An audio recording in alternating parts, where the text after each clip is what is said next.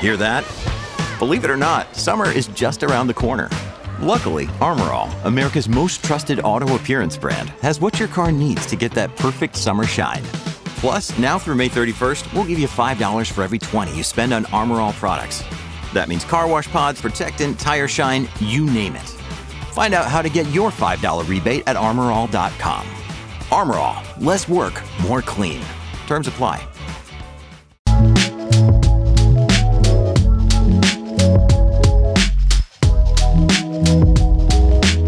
Hey, everybody, and thank you for joining us for this fireside chat, part of our Net Zero Carbon Summit here on FreightWaves TV. We're super excited to continue the conversation around electrification, the use of alternative fuels, and some of the challenges that come with deploying that in our space. So joining us today to talk about this, we have Dan Rodabaugh. He is the Executive Director at the Center for Transportation and the Environment. Dan, thank you so much for being here and being part of our conversation today on our Net Zero Carbon Summit. Yeah, thanks for having me. Looking forward to it. So first thing, let's go ahead and dig into what the Center for Transportation and the Environment does in our space. Obviously, you guys aren't directly responsible for looking at deploying any alternative fuel sources. Where do you guys kind of play in getting things out there? Sure.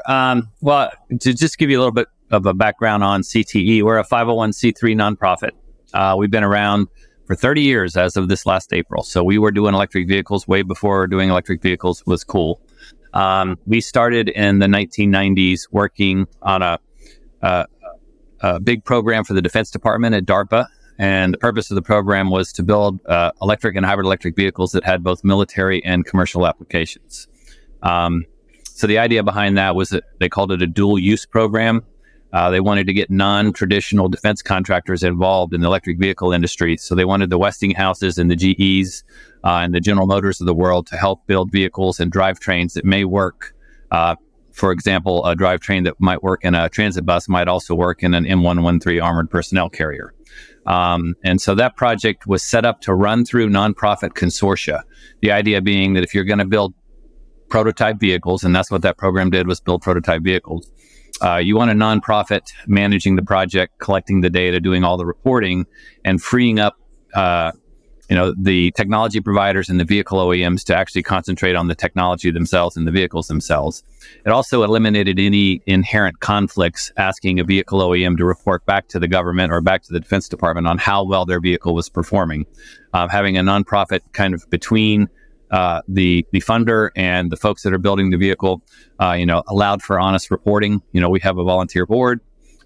We don't have any investors, so we don't really stand to make money from any of the work we do. Our mission is to help people move these clean transportation technologies into the marketplace, and so that's all we really care about. So, CT did several projects with the Defense Department in the 90s, the most famous of which was the hybrid electric Humvee.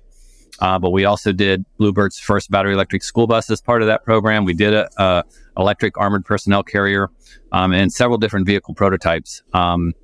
And then in 2001, when that program ended, we decided that model of having the nonprofit do the program management was a good model, and so we expanded that to both DOE and DOT.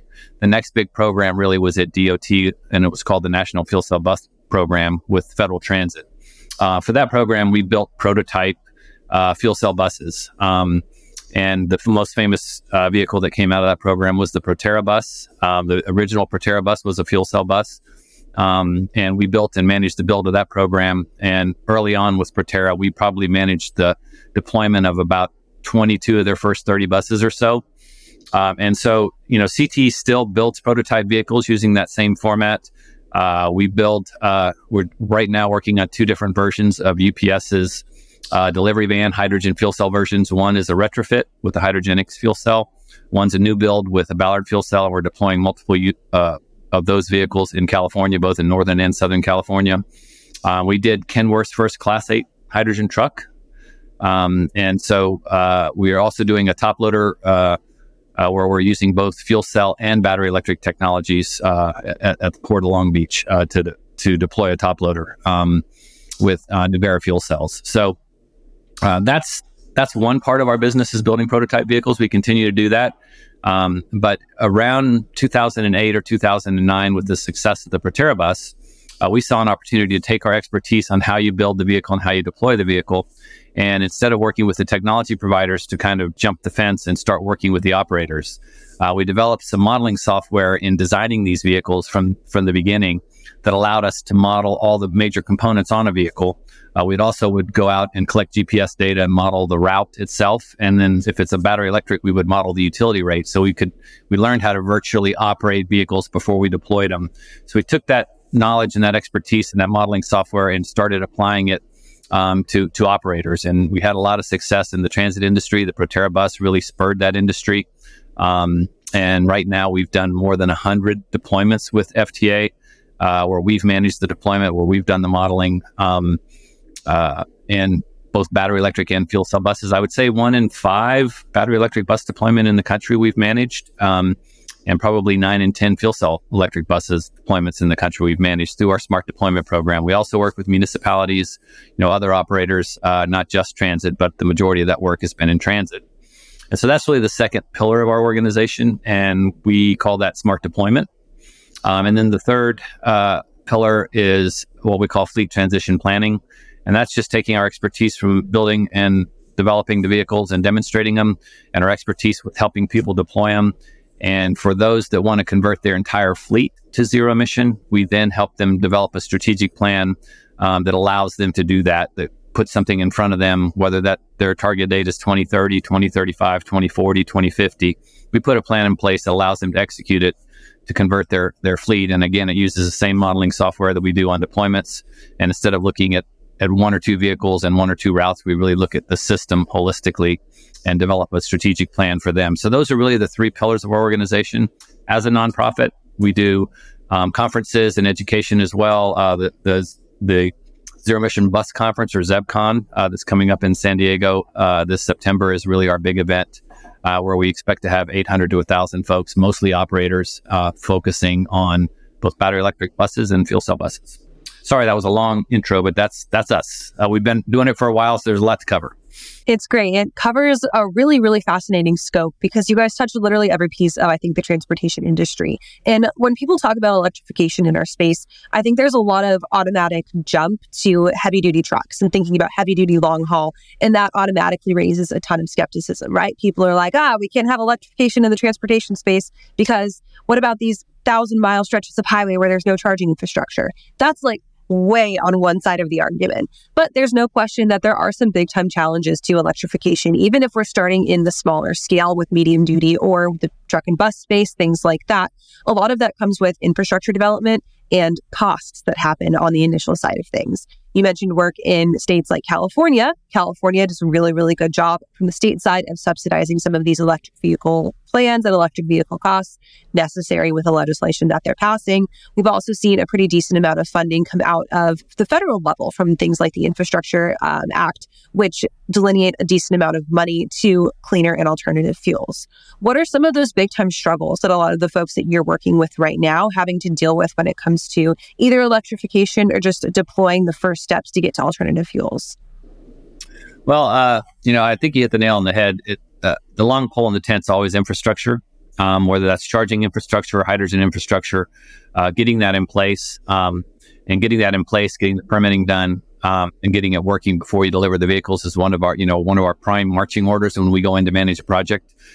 We start with the contracting to make sure that, in the transit bus market, for example, transit agencies and bus OEMs are used to being paid when they deliver the vehicle. But if they deliver the vehicle 6 months before there's charging infrastructure in place, you paid for a vehicle that you can't operate for 6 months. So, those are some of the big issues that we face. Obviously, there's just not a lot of experience yet. I think the transit industry will probably be the first major industry to switch completely to zero emission.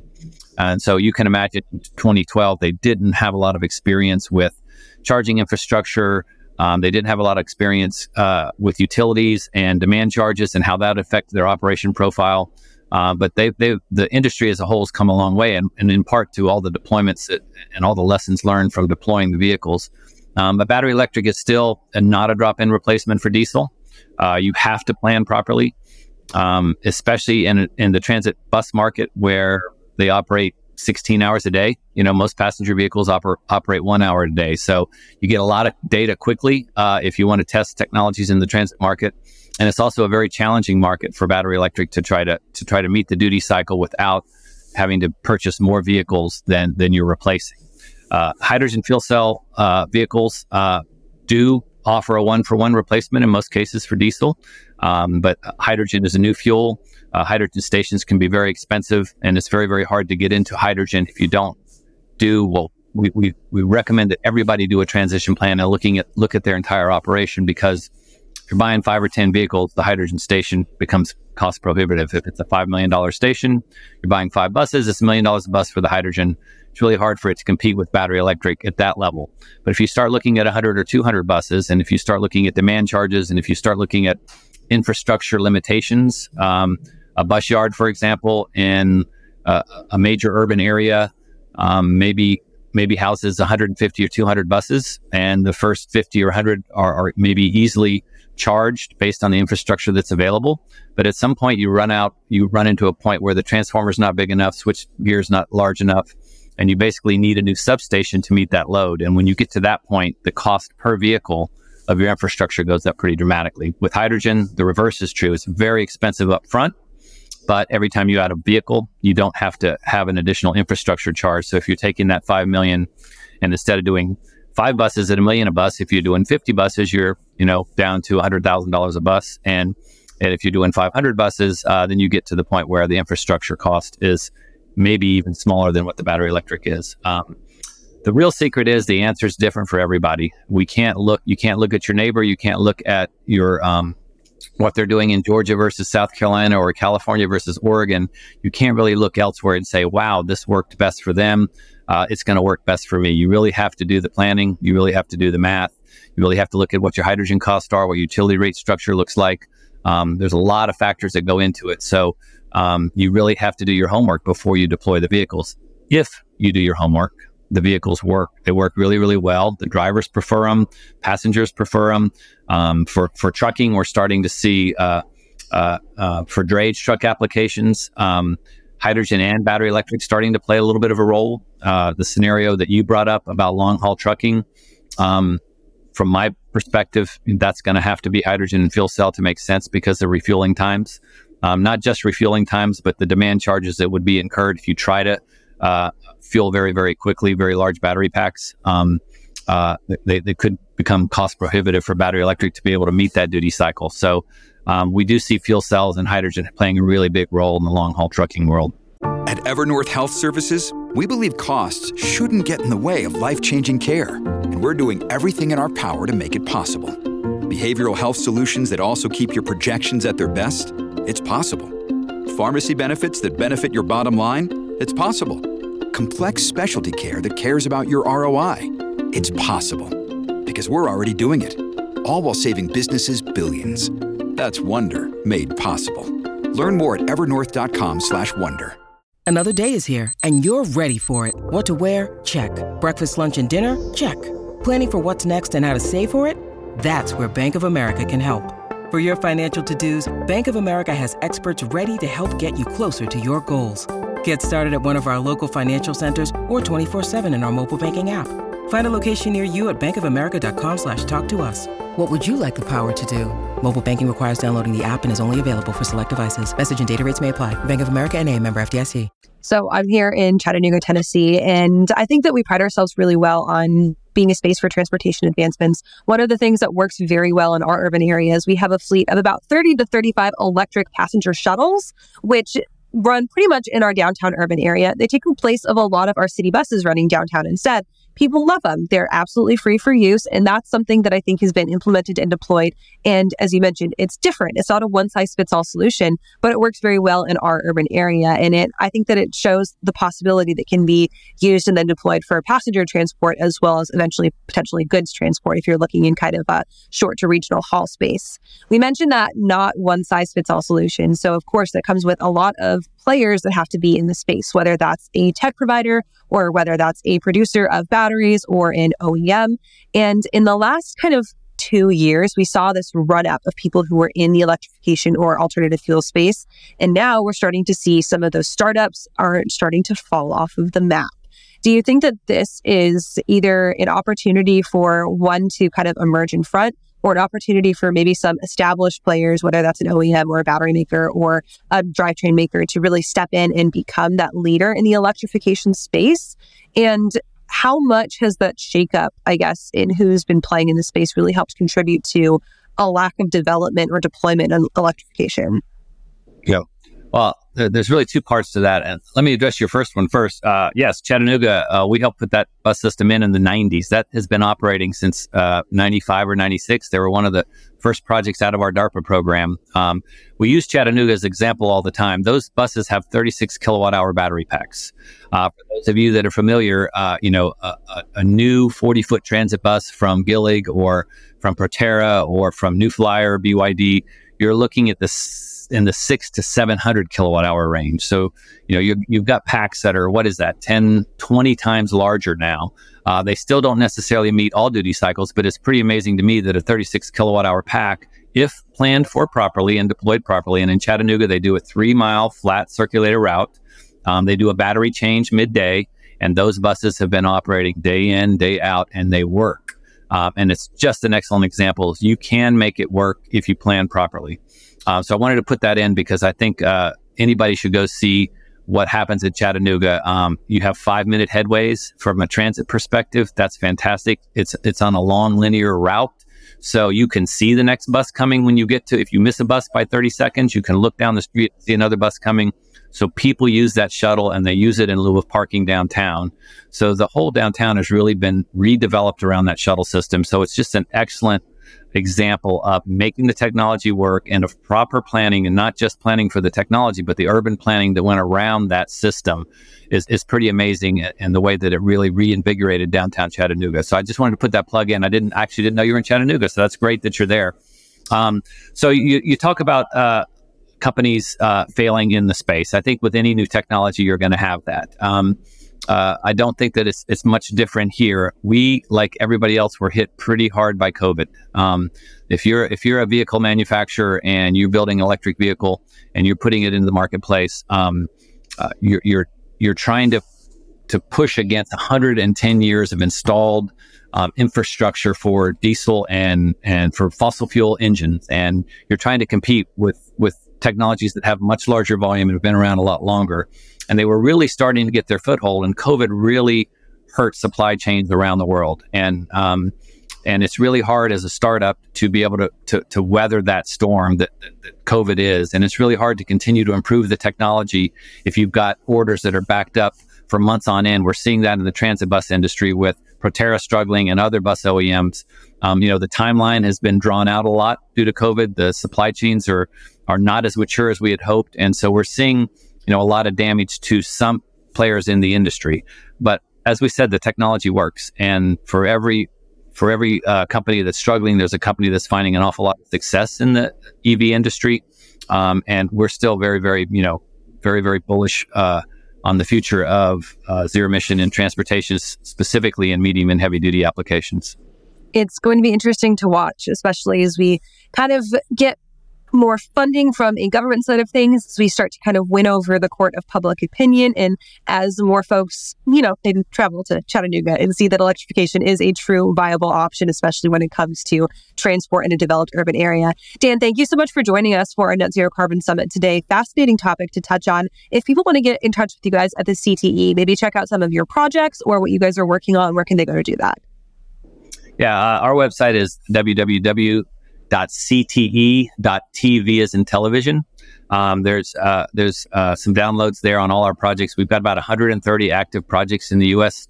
Right now, both deploying vehicles, doing strategic plans for people that want to transition, and doing prototype demonstrations. So we're very active all across the country, and we're happy to work with all technology providers in this space, help them get a vehicle built and demonstrated. And for operators, we're happy to go help them deploy properly. If you, like I said, and I've said it over and over, if you plan properly, these technologies work. You're going to love them, but it's all in the planning and the proper preparation for how you deploy them. All right, Dan, thank you so much for joining us. We appreciate it, and we'll be sure to keep an eye on what you guys are up to soon. All right, thanks. Pleasure meeting you, Kaylee. Thanks for the time. Pleasure to meet you as well. Thank you guys for staying tuned in for our Net Zero Carbon Summit here today. Hey, maybe you want to come check out that Chattanooga bus system for yourself. Well, you can do that at our Future Freight Festival. That's going to be our next event, November 7th through the 9th, right here in the heart of Freight Alley, Chattanooga, Tennessee. I'm going to tell you, those buses, it's pretty easy zip up and down Market Street. Downtown, you can see all the sights and sounds of our lovely city. But thank you again for staying tuned for our Net Zero Carbon Summit. We've got plenty more content on the way, so make sure that you drop some comments there in our live chat. If you miss any of today's sessions, we'll be up on our YouTube channel following our event today.